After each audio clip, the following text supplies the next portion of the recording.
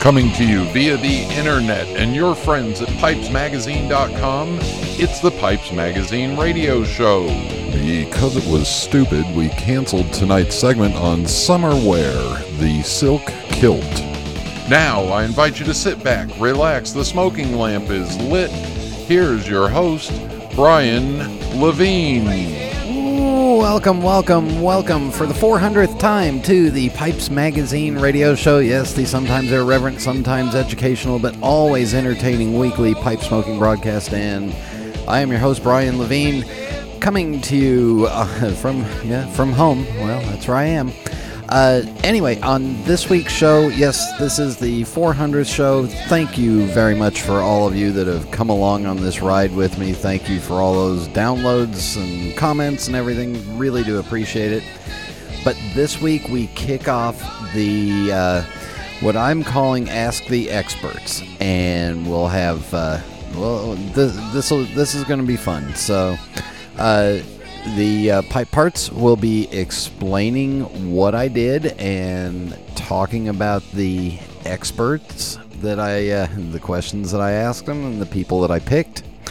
And then our first expert, our guest, is Rick Newcombe, author of In Search of Pipe Dreams, and just one heck of a pipe collector. And we'll get his answers to those questions.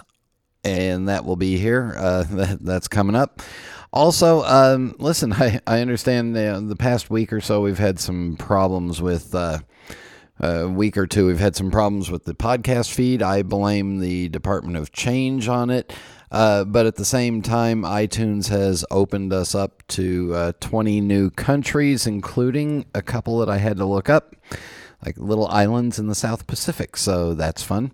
Anyway, remember, you must be of legal smoking age wherever you are in order to listen to this fine show. If you are relatively new and tuning in, my suggestion for you listening to the show is keep current with the new ones while you go back and get caught up on the old ones. And if you'd have a chance, please leave us a rating and a review on iTunes. Currently here in the U.S., we are sitting at 298. I'd like to get to 300. So there you go. All right, let's get the show rolling. So everybody sit back, relax, fire up a bowl. Thank you all for tuning in, and here we go.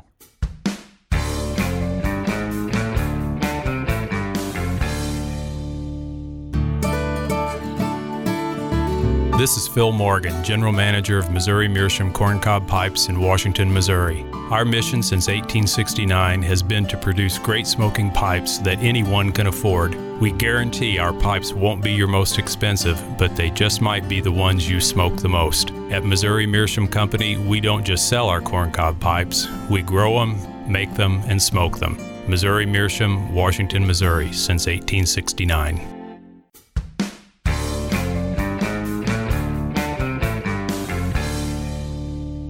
And we are back on the Pipes Magazine radio show, and for pipe parts again, I'm gonna let's talk about what I did. So, you're a very dedicated host here, with a lot of free time over the past couple of weeks. Had an idea, and it was partly inspired by Luis's email that I got from Luis in Portugal, who's been enjoying more of the podcast while being locked down. And he asked me several questions, of which I think I addressed a few in earlier episodes, but there was a core of interesting and somewhat common questions that I think a lot of newer pipe smokers and a lot of more seasoned pipe smokers regularly consider or kick around. At the same time, I was kind of missing the fact that, I wasn't able to go to the Chicago Pipe Show and have these conversations and visits with these people that I know and people that I respect and, talk to them about pipes and hear from them about pipes. So what I did was I came up with a list of 7 experts, or as I've referred to them a couple of times as the Magnificent 7 or the more experienced pipe smokers. I came up with what I thought was a diverse list of them. and wanted to make sure that I got people that I kind of knew were in a different vein, different vein of thoughts on some of these. And I wanted some people that were not just pipe collectors, but I wanted some people that were on the industry side. So I came up with a list of 7 questions, which you'll hear when you hear the discussion I had with Rick Newcombe. I reached out to these 7 people and told them that I have an idea for a set of questions that I would like to ask you and record, but I don't want you telling anybody that you're doing this. I won't tell you the questions until a day before, and please keep it to yourself, and I want to record them all this week. So last week I recorded a total of 7 interviews, and I was on the microphone an awful lot. So 7 interviews, 1 bonus show, produced a bonus show. So that's about 9 times I was sitting down in front of this, plus the couple of Zoom meetings, and of course the conversations before and after we were recording, which were fun too, but can't play those for you because I wasn't recording. But I came up with this list of 7 questions, and then one final question that didn't matter. It was just more for my interest. But let me tell you what the 7 questions. You'll hear the 7 questions. Let me tell you who the 7 people are. 5 Doctor of Pipes, 1 Master of Pipes, and 1 Pipe Stud. So yes, you get Rick Newcombe, Steve Fallon, Rich Esserman, Fred Hanna, John David Cole, Linwood Hines, and Sykes Wilford.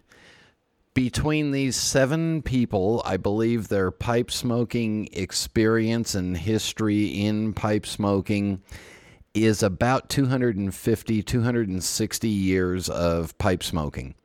And they all got the same questions. They still don't know who else is getting the questions. Some of the questions, if I thought it was proper, we had a little bit more of a discussion on it, a little bit more input, a little more give and take. Some of the questions I thought were pretty direct, but I let the listener, or I let the guest go with the answer that they came up with. So you'll hear some things where sometimes it doesn't quite answer the question, or it doesn't answer the question that I thought it would be answered that way. But either way, what you're about to hear is 1 guest each week for the next 7 weeks, all 7 guests answering the 7 questions, plus the final question, which I'll give that to you now so that you can kind of chew it over yourself. But it was basically, have you ever owned a pipe and then got rid of it that you regret doing? Or has there been a pipe that you saw for sale and you regretted not buying it and has haunted you ever since? And for these 7 guys, I believe that was the hardest question I asked them. Anyway, you'll hear you'll hear the differences. You'll hear the conversations. Again, nobody knew who was being recorded for it. Nobody knew the questions until 24 hours before. And I wanted to give them time to read the questions and come up with some ideas and give them some thought. And I also wanted to let them go where they went with the answer. So I didn't really push them into one answer or the other. And again, you'll also hear some discussions. And I thought that it was a lot of fun. It was a lot of work, but it was also a really good time for me personally, catching up with these guys and spending time, not only recording this, but also getting a chance to chat with them, because most of these guys I would have seen at the Chicago Pipe Show and been able to spend a few minutes with them. And this time I got to spend, in most cases, an hour and a half chatting with them. So that's what you're going to get to hear for the next 7 weeks. The first one is coming up shortly, and that is Rick Newcombe, and we'll be back in just a minute. This is Internet Radio. A Savinelli pipe is a testament to a long legacy, fortified by well-worn hands and destined to be enjoyed for generations. For over 150 years, Savinelli has been dedicated to sourcing the world's finest briar, committed to pushing the boundaries of pipe design, and devoted to the tradition of Italian pipe making. Savinelli is more than a mark. They're a way to help you make your mark, and like you, there can only be one Savinelli. We're back on the Pipes Magazine radio show with the Ask the Experts, or as I'm going to call you guys, my seven samurai. And up first is Rick Newcombe. Rick, you've been on the show three times. You've written a couple of books, and everybody knows you. Welcome back, and thanks for doing this. Well, thank you, Brian. I'm glad you think everybody knows me, but I don't think everybody knows me. I get a fair number of emails from people, who just read In Search of Pipe Dreams or still searching for pipe dreams. And they introduce themselves and they tell me about their purchases and their new acquisitions of pipes and how exciting it is. So we find new people all the time, especially now with the pipe shows kind of put on pause because of the coronavirus.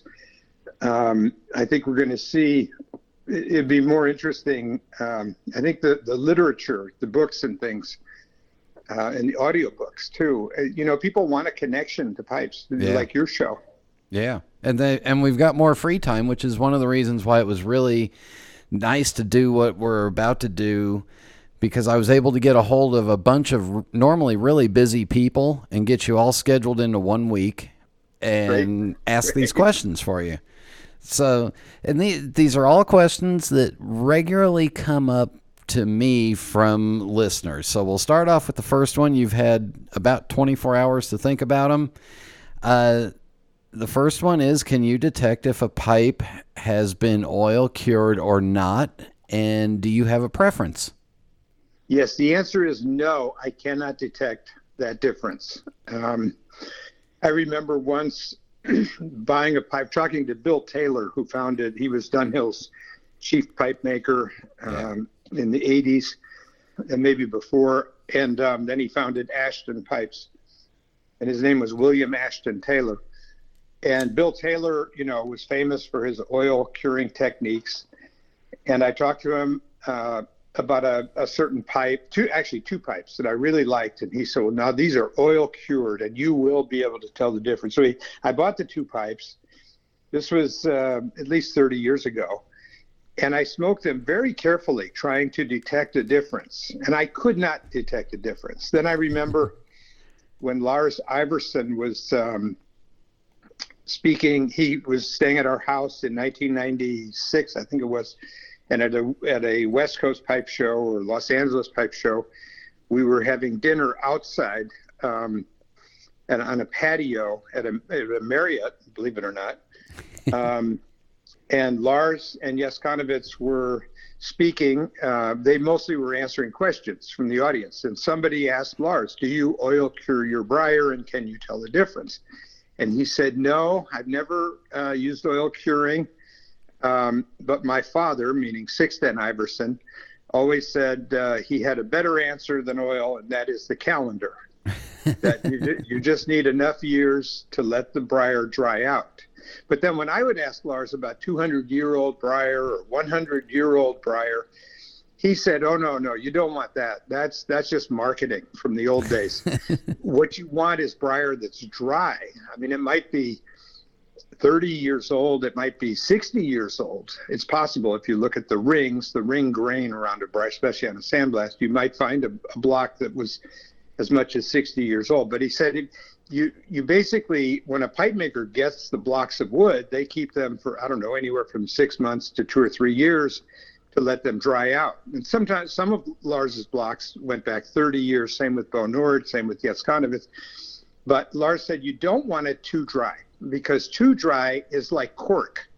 And he said if you take cork and start with your index finger and your thumb, you start rubbing it, you know how it crumbles. Yeah. And he said, well, that's what happens if the briar is too dry.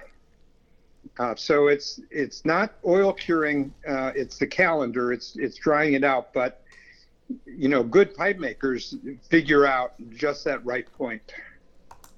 I hope that answers the question. Yep.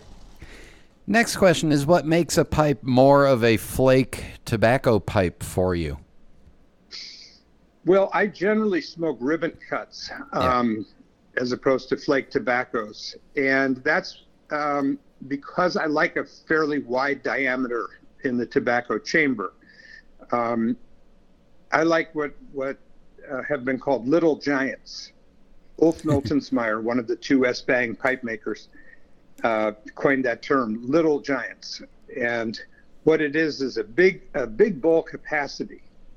Not Rich Esserman Magnum size, but yeah. Still pretty good size. Dunhill Group 6 or ODA, that kind of size, but with a relatively short pipe. And that works. But that works for your ribbons. Yes, with flake tobacco, I need for it to be fairly dry. Mm-hmm. And then I have a handful of pipes that are like chimney shaped with a more narrow tobacco chamber. And that's what I would smoke a flake tobacco in. Okay. What is your preferred method of flame? Well, I have some stick matches and I love them. In fact, recently before coronavirus, we were in, Carol and I at Christmas, we were over in Switzerland, and I had a pipe bowl with Renee Wagner, who owns the store Tabak Ladely. Mm-hmm. And with all the smoking restrictions, you can't smoke in his store anymore, but right across the street is this old, elegant hotel, and his store is in the old part of Zurich. And they had a cigar lounge, so we went in there, and Renee had the coolest stick matches, and I just admired the way he used them. I was disciplined enough. So when I came home, I got a box of my own stick. He had Swans, from I don't know if they're from the old days, but they were just so elegant. It was so cool. The problem is, so I used them for a while, but then I went back to my lighter. The problem with the stick matches is then you need an ashtray, which I generally don't necessarily have. Right. You need to deal with burnt matches. It's a little more of a process. So I generally use an electric lighter. The kind that I like, they don't make them anymore. Well, they do, but they're not the kind that I like. Corona. But it's not. I like the old boy or whatever that is. I have so many lighters. I got to tell you, but I use that once in a while. I like it. But what I like about this Corona, it's the kind where you press down. I'll press down. You can hear it, and the flame is out. And in order to get that flame to go off, I've taken my thumb off the thing. It's just the flame is just holding on its own without my thumb being there. Then they have a little arrow pointing up, and I'll just click it, and that, extinguishes the flame. I love this lighter, and I bought a whole bunch when I was told at some Tinderbox, I think, at the original in Santa Monica, they said, "Oh, they're not going to make those anymore." Yeah. So I bought like a half dozen of them. It sounds like it doesn't qualify for the child-proofing or safety lighter aspect that we have to have now. Yeah, but the irony of it is when I use the ones we have to have now, where you have to hold your thumb has to hold down in order to keep the flame, I always burn my thumb. So it's far more dangerous. Can you taste a difference in the tobacco versus match versus lighter? Well, maybe a little bit. Like if you use a Zippo pipe lighter, which I've done many times, you can taste a little bit of that fluid. But I think with butane, I can't versus a stick match. I don't detect much. If it is, it's only in that first puff or two in the charring light. It's not. I mean, then after that, no, not at all. And I think you're right. I think the match is much more of a romantic experience where you strike the match and watch it build up the flame, and then you can move the flame around. Yes. It's a little more romantic, but not real convenient, especially if you're driving down the road trying to do that. That's exactly right. But sitting with Renee in that setting, in this very fancy, very elegant cigar lounge in an elegant hotel, and watching him use his Swan match as the lightest pipe, I just thought, wow, that's cool. Yeah. I should do that again. So. All right, we're going to take a break right here. When we come back, more Ask the Expert questions with Rick Newcombe.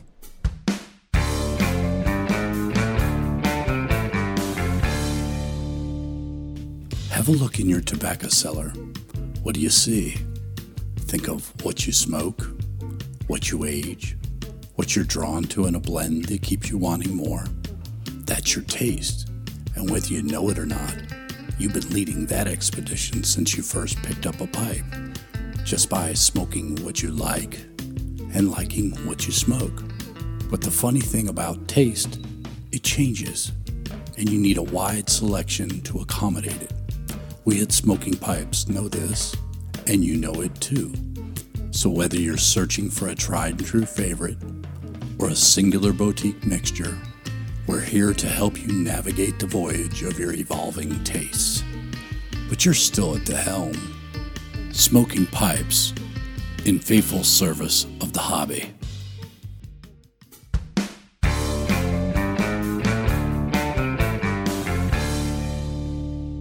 And we are back on the Pipes Magazine radio show, visiting with Rick Newcombe for the Ask the Experts questions. And Rick, you ready for the next one? I am. Yes, sir. Do you notice a cooler smoke with a pipe with a longer shank like a Canadian? I do not. I've tried. I used to think so. And I remember Konovitz told me that they had done some kind of study in a laboratory where they measured the heat or something of the smoke, and it was the same from a shorter pipe or a longer pipe, which I thought was interesting. And the truth is, I do not notice the difference. And I have some long pipes. I prefer shorter pipes, but I have a lot of longer pipes, and I can't tell the difference. Other people, swear it. I mean, I remember talking to Neil Rohn, and he was telling me how he was really starting to like longer pipes, longer shanks, longer mouthpieces, and all that. I don't. I prefer shorter. I think most mouthpieces are too long proportionally for pipes, but that's one of the things that makes pipe smoking and pipe collecting so much fun, is that we're all allowed to have different opinions. Yeah. Do you think does bamboo smoke cooler to you, or have any other properties to it than a wood shank would?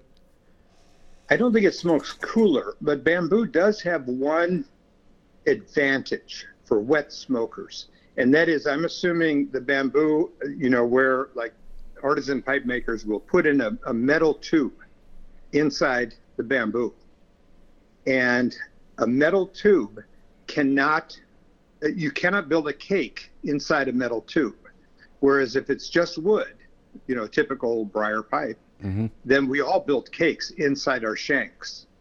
This is a subject that most people don't know anything about. I mean, we see with our eyes and feel with our fingers how we build cakes inside the wood of the bowl of the pipe. But at the same time, we're getting just as much cake inside that shank. And that's why I'm so fanatical about having an open airspace. And so one advantage of bamboo is the typical artisan pipe maker inserts a metal tube inside the bamboo so that you have an open airway that will never cake up. Yep. And it does make the pipe, it makes the same pipe a little lighter weight too, because the bamboo weighs less than briar would if it was that same distance. So. Yes. And it's beautiful. The flip side of it is I don't like the way it colors. I've got a 610 Iverson pipe from the 1960s where the bamboo is so brown and it doesn't appeal to me. But it was absolutely stunning when it was first made. But I don't like, I've heard people say they love the way bamboo colors. Same with ivory. They love the way ivory colors. I don't. It starts looking like boxwood. So there's a new thing. I think Jeff Grayson coined the phrase ivoryite, where it's a plastic, but it's not just plastic. It's something, but it's not ivory, but it looks exactly like ivory. And that's the one I like because it doesn't color.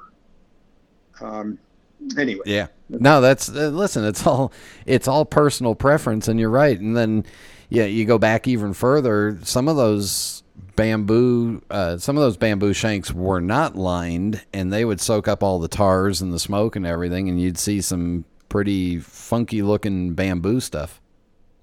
That's right. They would turn orange, and that's gross. I agree. Yeah. Yeah. And if you get if you get a pipe maker that's doing a bamboo pipe and they do it completely wrong, it just looks really worse than anything else. Because working for me, when I see a pipe that's done with bamboo, and it's done well, it looks beautiful.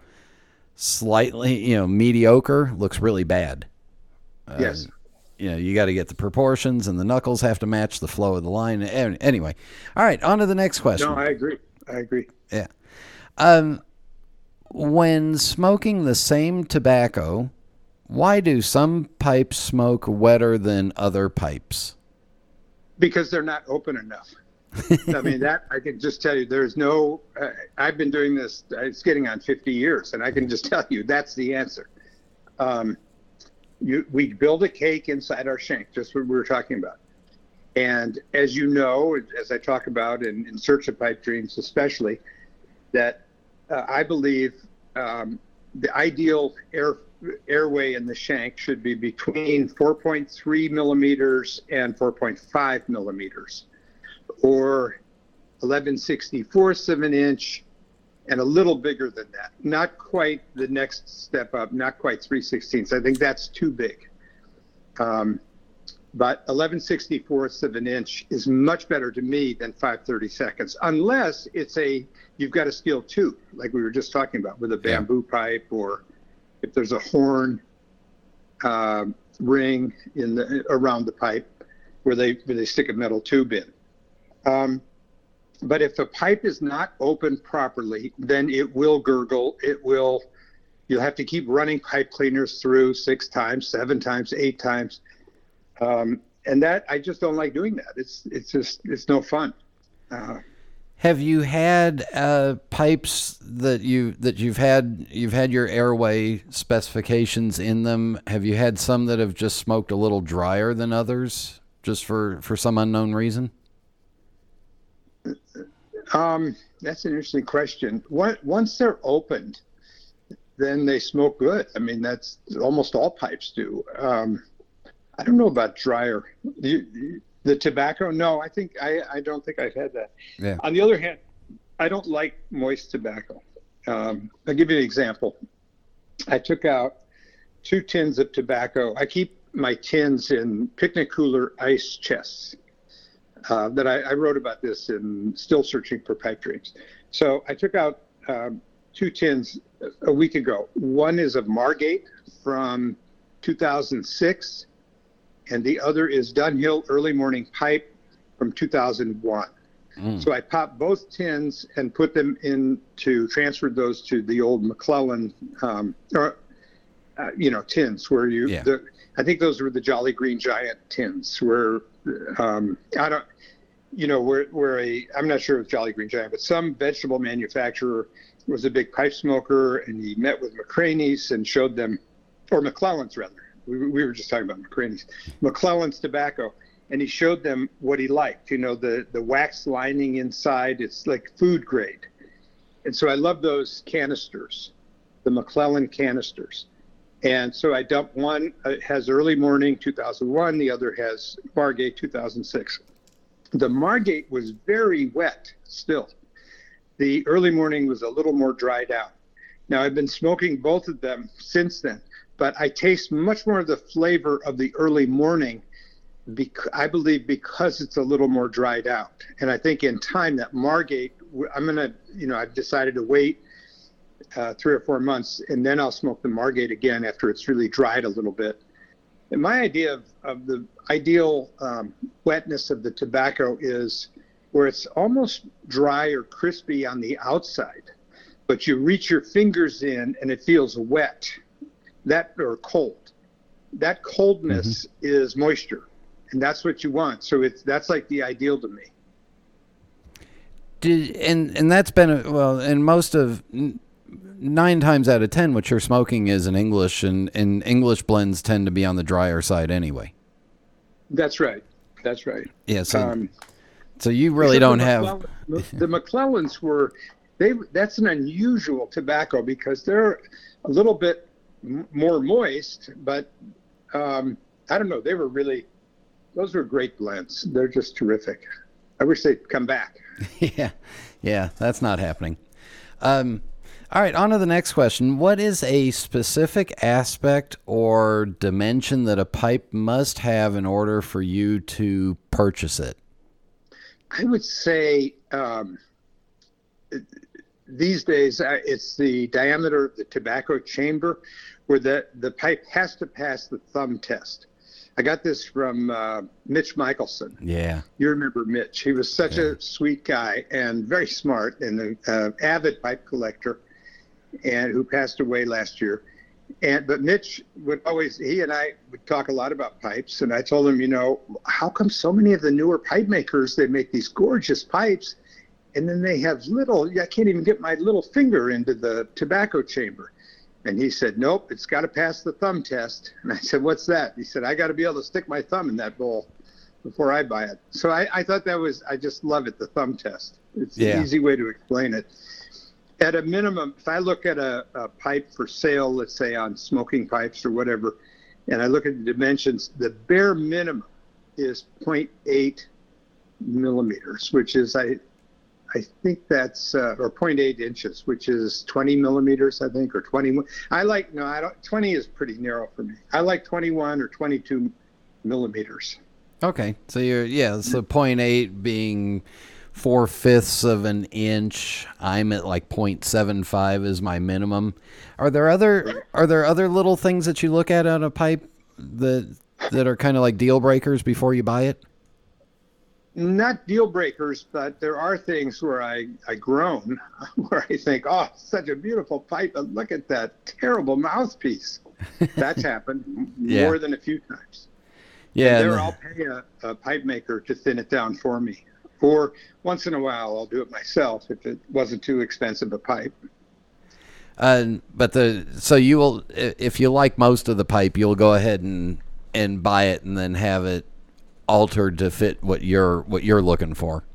Yes, and I open the shank on every pipe that I have. Yeah, except for those that have metal tubes in them. Yeah. Unless you want to put a new tube size in there. Right. Well, actually, on that point, Scotty Pearsall, who I think is really a talented pipe maker, relatively new. And she uses metal tubes, she has those pencil thin, even thinner than pencils, shanks. Yeah. And I wish, and with metal tubes, which is great, but I wish she would use a tube just one size bigger. But anyway, I'm very impressed by her pipes. Yeah, and you've developed your smoking style, and if the pipe just isn't going to fit your smoking style, then you just have to you just have to say, okay, it's not for me. Right. Next question: do you prefer your pipes bowl coated or not? Yeah, I don't care. I do not have a strong opinion about this. I remember once I bought a pipe from Yes Conivets, and it was bowl coated, and I smoked it for a while. And there was something, I can't remember what, but I sent it back to him, and then he, reamed it out to the point. It's possible I asked him if he could make the tobacco chamber a little bigger. I just can't remember the details. This was 25 years ago. But I remember he called me and he said, now I've got raw wood inside. Do you want me to leave it like that, or do you want me to put a bowl coating? like it had before. And I said, no, why don't you leave it like that, just with the raw wood, and I'll see how long it takes to get my own coating. And now remember, this pipe had been smoked by me a few times. So when I got it back, I remember after like 3 times, what I would do is I'd smoke it down to the bottom, then take a pick, and the pipe tool, and just sort of have ash at the bottom of the bowl, put my hand over it and shake it up and down, so the ash would stay on the side, and then dump out the ash and clean it with a pipe cleaner. And I did that like 2 or 3 times, and all of a sudden I had a coat just like before. And I called Yes and said, wow, this is amazing. But I don't have a preference either way. I know other people are fanatical on that subject, but I'm not one. Do you break in a pipe differently depending on if it has a bowl coating or not? I do not. No. Just fire it up and go. The more I think about it, there are the handful of things that I really feel passionately about. One is the thumb test. It has to have a pretty open capacity. Mm-hmm. 2 is a really comfortable mouthpiece. Now that's a challenge for pipe makers, because what might be really comfortable to you is way too thick for me, or what's way too thick for you is too thin for me, or whatever. Everybody's different. So there's no easy answer on that. The only thing I could say is, if you've ever smoked a Lars Iverson pipe, he just had a way of making every mouthpiece comfortable. I can't explain it, but the mouthpiece is really the most personal, the most personal part of the pipe, because it's actually going in your body. That's right. Yeah. That's right. The rest of us. That's exactly right. And then the third thing that I'm passionate about is making sure it's open to 4.3 to 4.5 millimeters through the shank. I met Franco Capo, who runs Castello. Yeah. And spent a day with him. Such a nice man. I remember when he first started, he said, I said, is it okay if I smoke here? And he said, is it okay? It's mandatory. It was very funny. And we talked about the opening of the mouthpiece, or the opening of the shank, and he said, I like 4.5 millimeters. I said, me too. Wow. Right off the bat, we hit it off, and I was very reassured when he said that. Yeah. No, and other people will talk about the way the pipe feels in your hand and stuff like that. That to me is dramatically secondary than how the stem feels.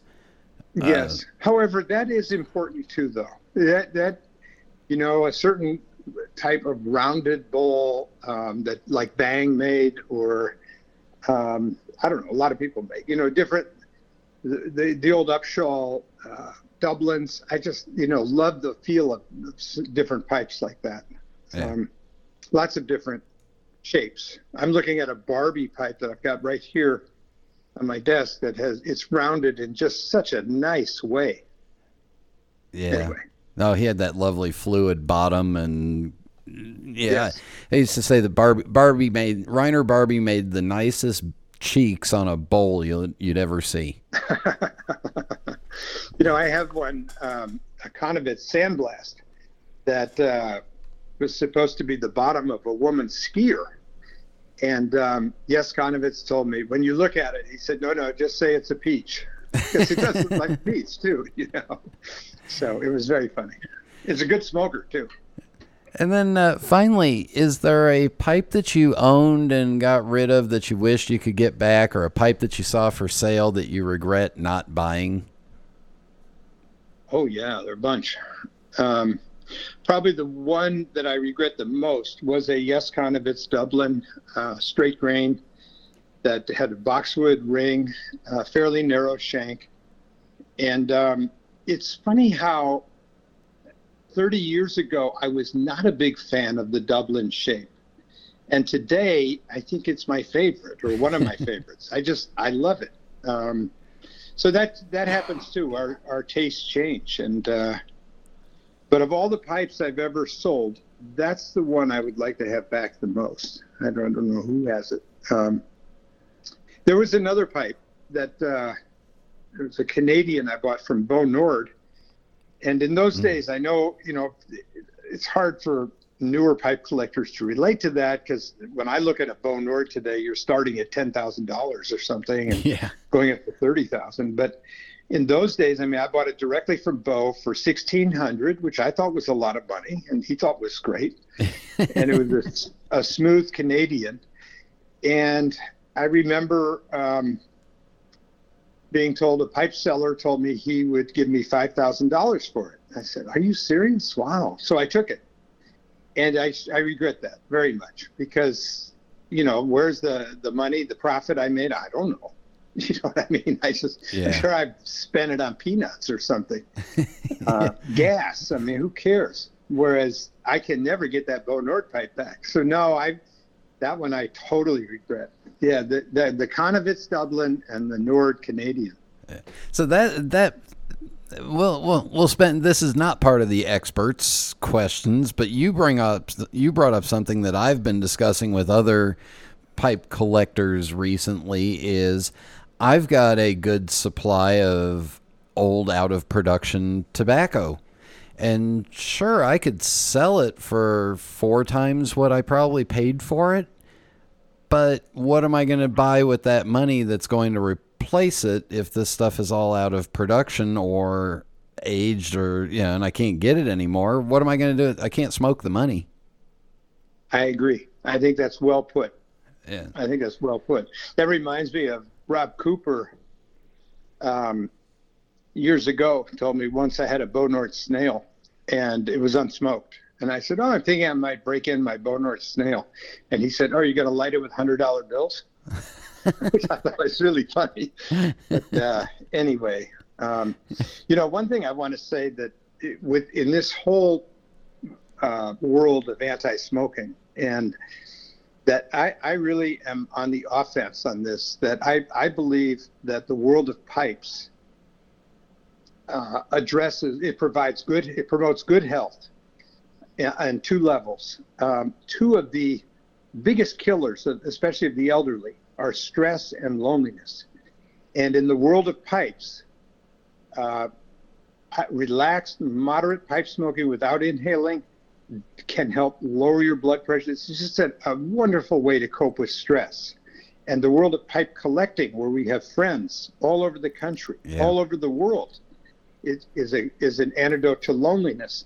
And I recorded something. What happened was last summer at our company, Creators Publishing, Creator Syndicate, we hired an intern from college, and he was good at videos. So he recorded, I made some recordings, and I made one recording on the benefits of pipe smoking. So if any of you are on YouTube, he set up a YouTube page for me. It's very cute. But I talk about the benefits of pipe smoking and talk about these 2 issues. It's totally different when people talk about smoking and cigarettes and all that. That's just totally different. It's completely different. What's the name of the YouTube channel? I don't know. I think it's my name, Rick Newcombe. I don't really know. I'm new to all this, but I've had 3 passions besides family.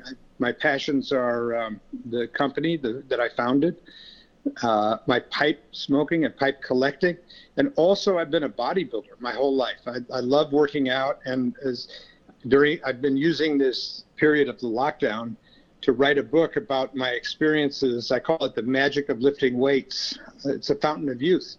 That I'll be 70 in August, and I feel very young because of this. And it doesn't have to be heavy weights. It's not macho stuff. No chemicals, no shots of steroids or testosterone or growth hormone. No, those are the enemies of usefulness, in my opinion. And I'm writing all about this, having a good time. The YouTube page is under your name. It's Rick Newcombe, Newcombe. Also, recently I found, if you go onto YouTube and look for a channel called Creators, there's some old videos. There's an old video of you and Yes Conowitz at the LA Pipe Show in 1995. How fun, yeah.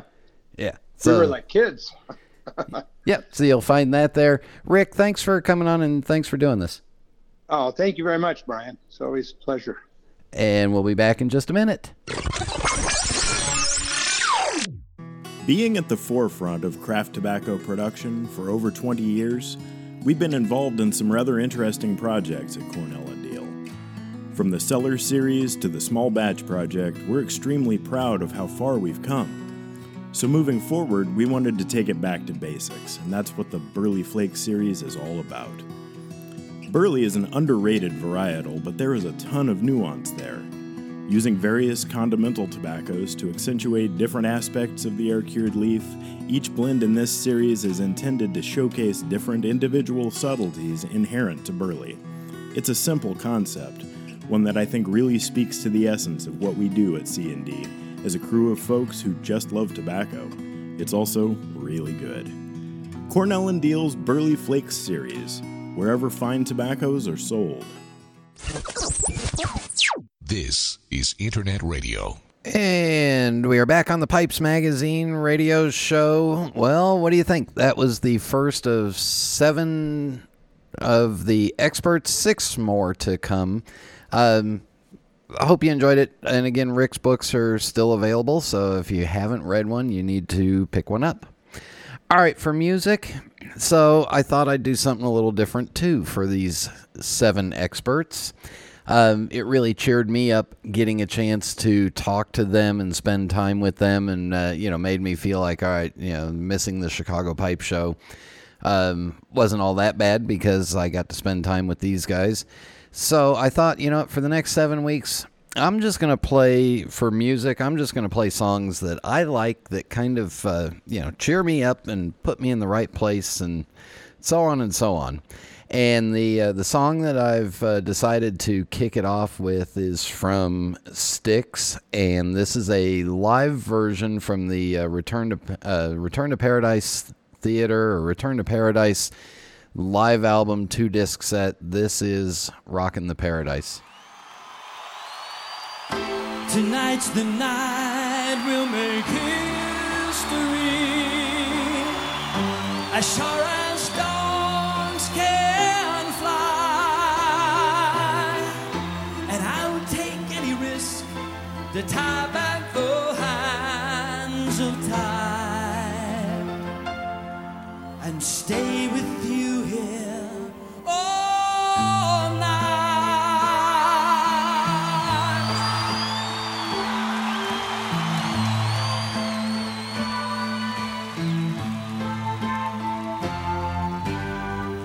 So take your seats and don't be late, 'cause we need your spirits high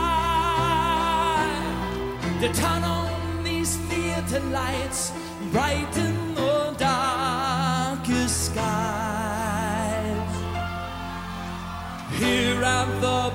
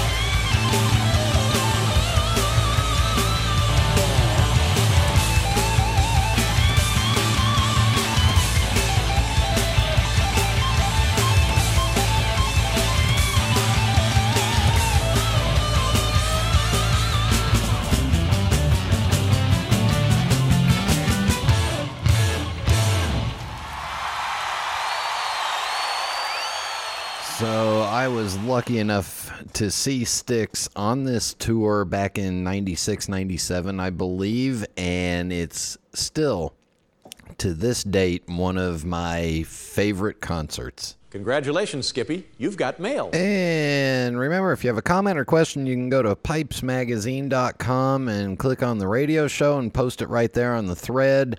Or you can email me, Brian, Brian, at PipesMagazine.com. Just like getting caught up on some from Dan Locklear. Going back a couple weeks, Dan writes, from France to Florida. I really enjoyed both of your last two interviews. It was a special delight to hear our mutual friend Dennis Congas. I regularly enjoy seeing Dennis at the Raleigh show each year, but of course we know the story of why that didn't happen in 2020. Dennis is a music lover and a choral singer, and as your interview highlighted, he has a rich background and love for pipes. But as often as Dennis and I have talked, I didn't realize that he once worked at the Basai shop in Cleveland. I discovered that shop early in my professional career when I was in Cleveland for a performance in 1976. There in that wonderful Cleveland arcade was that terrific artisan shop. I came away with a Basai and still have the pipe. Although the bit was not equal to Sheraton's Double Comfort bits, my newfound favorites then, the pipe was and remains a good smoker. The Dennis interview only shows that you can always learn something new about someone you thought you knew. And Dan also liked the Beethoven number 6 that I played. So there you go. Going back to last week's show with Brian Silverman on, Wade writes, great show, Brian. I enjoyed it very much. I was smoking a bowl of Cornell and Deal Night Train with a pinch of extra Perique while I listened. I'm a vapor guy through. I just adore the stuff. I like making Perique sandwiches with Peter Stokeby Luxury Bullseye Flake, rolling them up and stuffing them into my pipe. I also love a good Latakia blend occasionally as well. Well, he can't be all perfect. And then he goes on to say, I'm enjoying this pipe parts with Jeff Graysick, and I'm in the Clean Your Pipes regularly camp. I run a pipe cleaner through after every smoke, and I disassemble my pipes and clean them with denatured alcohol after every 6 or 7 smokes. I also wax my pipes with carnauba wax when needed. I'm pretty picky about my pipes. I have a large collection with around 70 of them made from briar. They represent a significant investment, and I enjoy keeping them looking sharp. I also enjoyed the interview with Brian Silverman. It was very interesting and informative. It sounds like he has an impressive collection of Sassini pipes. While I don't have any Sassinis, Brian has sparked some interest in the brand for me. And I was kind of wondering, I wonder how prices on Sassinis have done on eBay or something like that since then. Anyway, and going back to last week's Food for Thought, Muaz writes, every night I am sitting here in Istanbul, Turkey, on my balcony and listening to the episodes via Spotify while smoking my Savinelli Oscar Tiger L315KS with Huber Epicure Full Virginia Plug. The episode with your aunt was very interesting. I don't mind if the doorbell is ringing. I like it. It's nice to know that my doorbell ringing noise is being heard on a balcony in Istanbul, and we have comments from had comments from Portugal, and just nice to hear from all around the world. Food for thoughts, I got a couple more coming up, and then I'll be searching for some other people to do, and I'll just keep doing them as long as I have time and as long as there's interesting stuff. And you can always go back and listen to them if you've missed them, and just put them on in the background, and maybe you'll hear something exciting and new.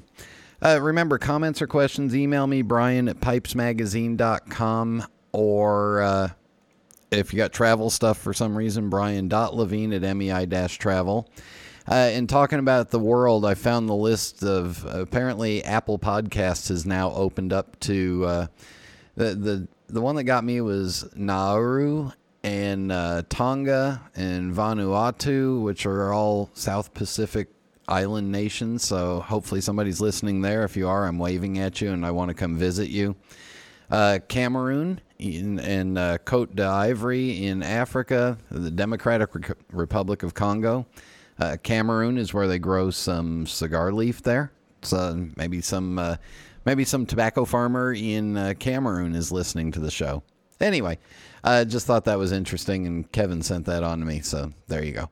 Again, comments or questions, email me, Brian@PipesMagazine.com, and Rave Time is coming up next.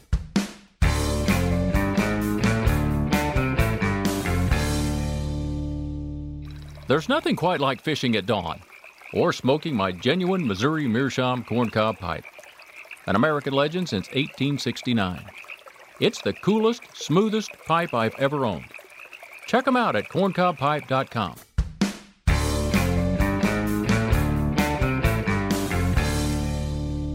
Cowboy. Cowboy.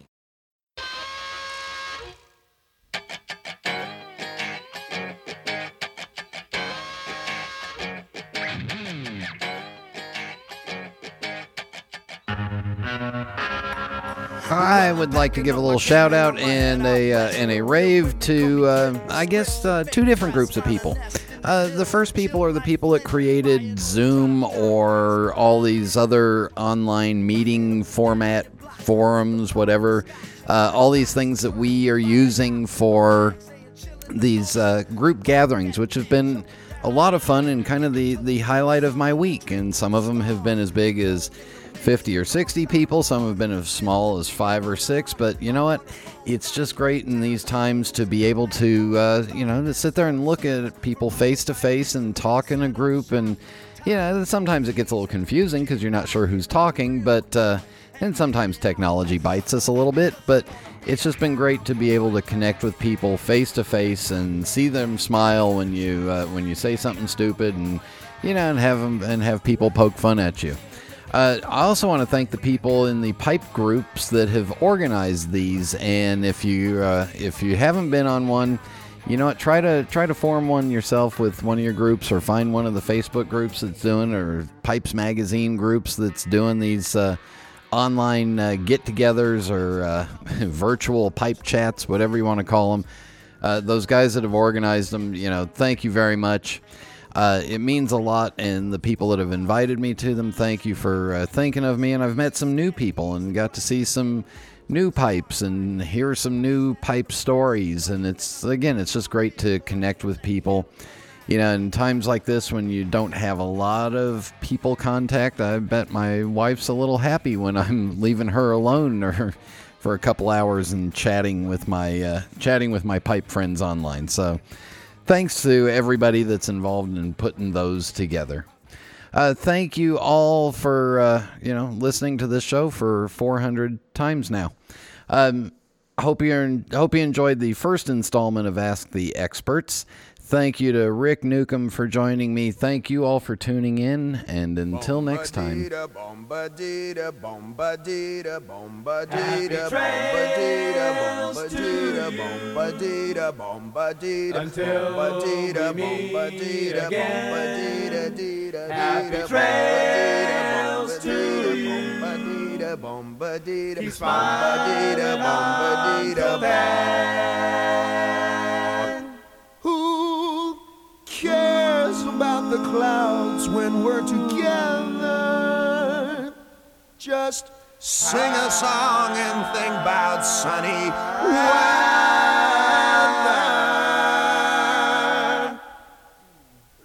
Happy trails till we meet again.